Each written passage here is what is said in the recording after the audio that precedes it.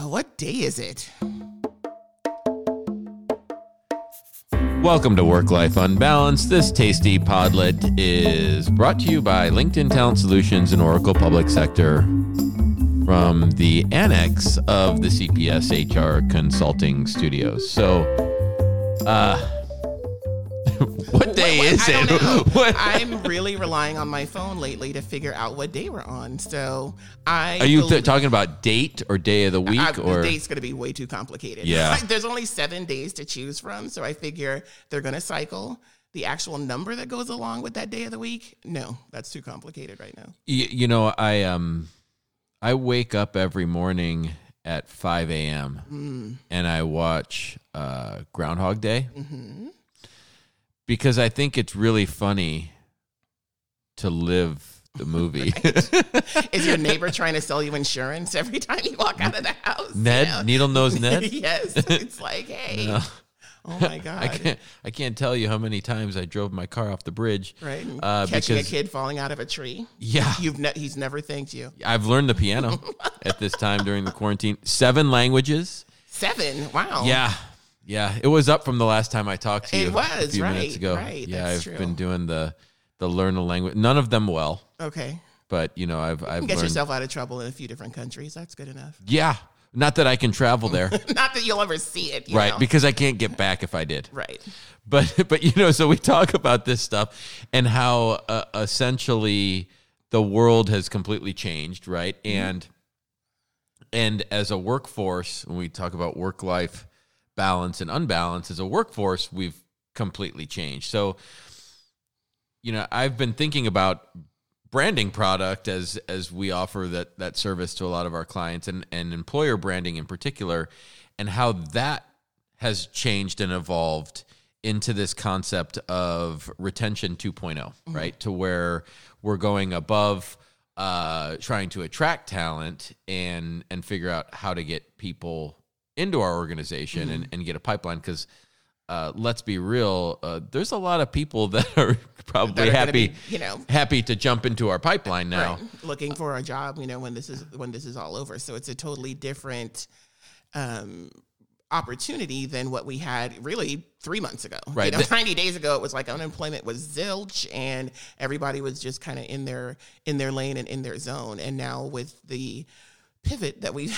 had, you know, since the beginning of the year, it really puts us in a different position about what we want to do organizationally. Yeah, so I think as we look at this disjointed workforce, like how do we what keeps me up at night is how do we keep this connection mm-hmm. Within our workforce in a remote environment, or maybe even partially remote, because I don't think we're all going to just jump back into work the same way we did before. You can't. You know, you can't. The state of Georgia just put out these guidelines for cosmetologists that I was and don't ask me why I'm reading this stuff. I have no clue. It's probably I have coronavirus on the brain or something, and so I read random junk. But they're talking about the Georgia putting out guidelines for cosmetologists where mm-hmm. you have to be 6 feet apart. You can't use the same tools. Drape anymore from client to client. Mm-hmm. There's all these different rules, and if we think that you can't even get your hair cut without being 6 feet apart from each other, and then we have these office structures that aren't built that way at all. It's going to be a staggered workforce. It's going to be something that we're not used to, right? And in that, it's how do we stay connected? How do we keep our organizations connected with our employees? Mm-hmm. And so I look at this retention 2.0 concept or a change in employer branding, and really leveraging your communication structure as an employer to reconnect your mission with your employees on a consistent basis, because we want engagement, right, in our employees, because we want them to be happy. We want them to be productive. Right. We talk about performance management. We want them to get their stuff done.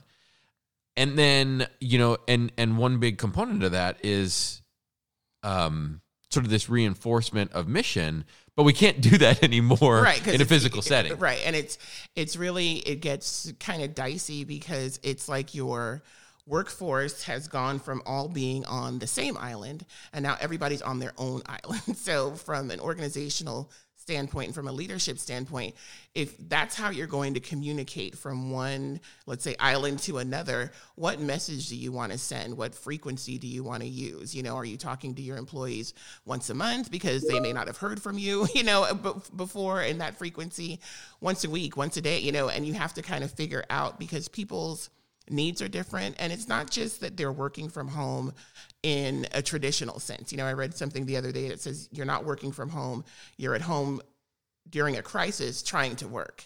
So you have, like you said, COVID on the brain, first and foremost. And then for a lot of people, they are dealing with the schools being closed and there's no after school activity and I don't have my daycare. So there's a lot going on in terms of what our employees need from us, from leadership, and just from keeping our eye on the prize, if you will, and how we can work through this with some sense of purpose and togetherness. Because the mission and vision, you can walk into any building anywhere and it's like, oh, here's our mission. And, but what does that mean in a time like this? What are you getting from your leadership at a time like this? Yeah. And a lot of the mission stuff, I think as an organization, we think we're communicating mission often. Right. And we think that because as we walk into our lobbies and our offices, we walk in, we see, our mission statement written on the wall behind the reception desk or by the elevators or whatever.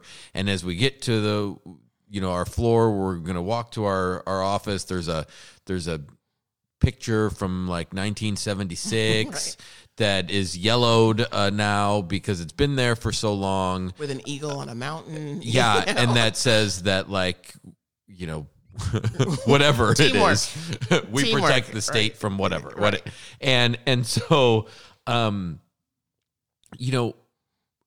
so we think we're always connecting our staff with mission, but that stuff really isn't doing it, right? We have the attention span of a gnat. We've decreased attention span by 50% as time has rolled on over the last couple of years.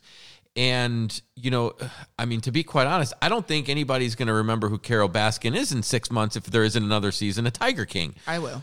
Well, she's going to be on trial. Well, but that's another. But then her trial is a reinforcement of herself, it's right? Going to be another series. Well, I think what happens, and from an organizational perspective, is a lot of times when it comes to mission and vision, we do it in a very passive way. It's like, oh, look, this catchphrase is on our stationery, or you have a coffee mug that has, your mission on it, but you're not really walking the walk, you're just talking the talk, where it's like, okay, well, we want to be supportive and we want to do this and we want to make sure that we have engaged employees and a good workplace culture and all of those other things. But with the spin on it now of not being in a physical space with each other, what does that even look like? So we have to kind of translate what some of those things are from coming in and seeing those posters and seeing those things to really reaching out our employees and maintaining that cohesion. So as your organization comes out of quarantine, I guess the point and the perspective I want to impart is how is your organizational brand or your retention 2.0 strategy going to be positioned in this world where your staff may only be in the office some of the time? Do you have a communication to reinforce that message? And it might be something that you need to think about as you're coming. That you haven't thought about before. Yeah, awesome. Again, thank you for listening to Work Life Unbalanced. I'm Jason Lichney. And I'm Regina Romeo. Follow us on iTunes, Spotify, wherever else you listen to podcasts. Learn more at WLUBradio.com.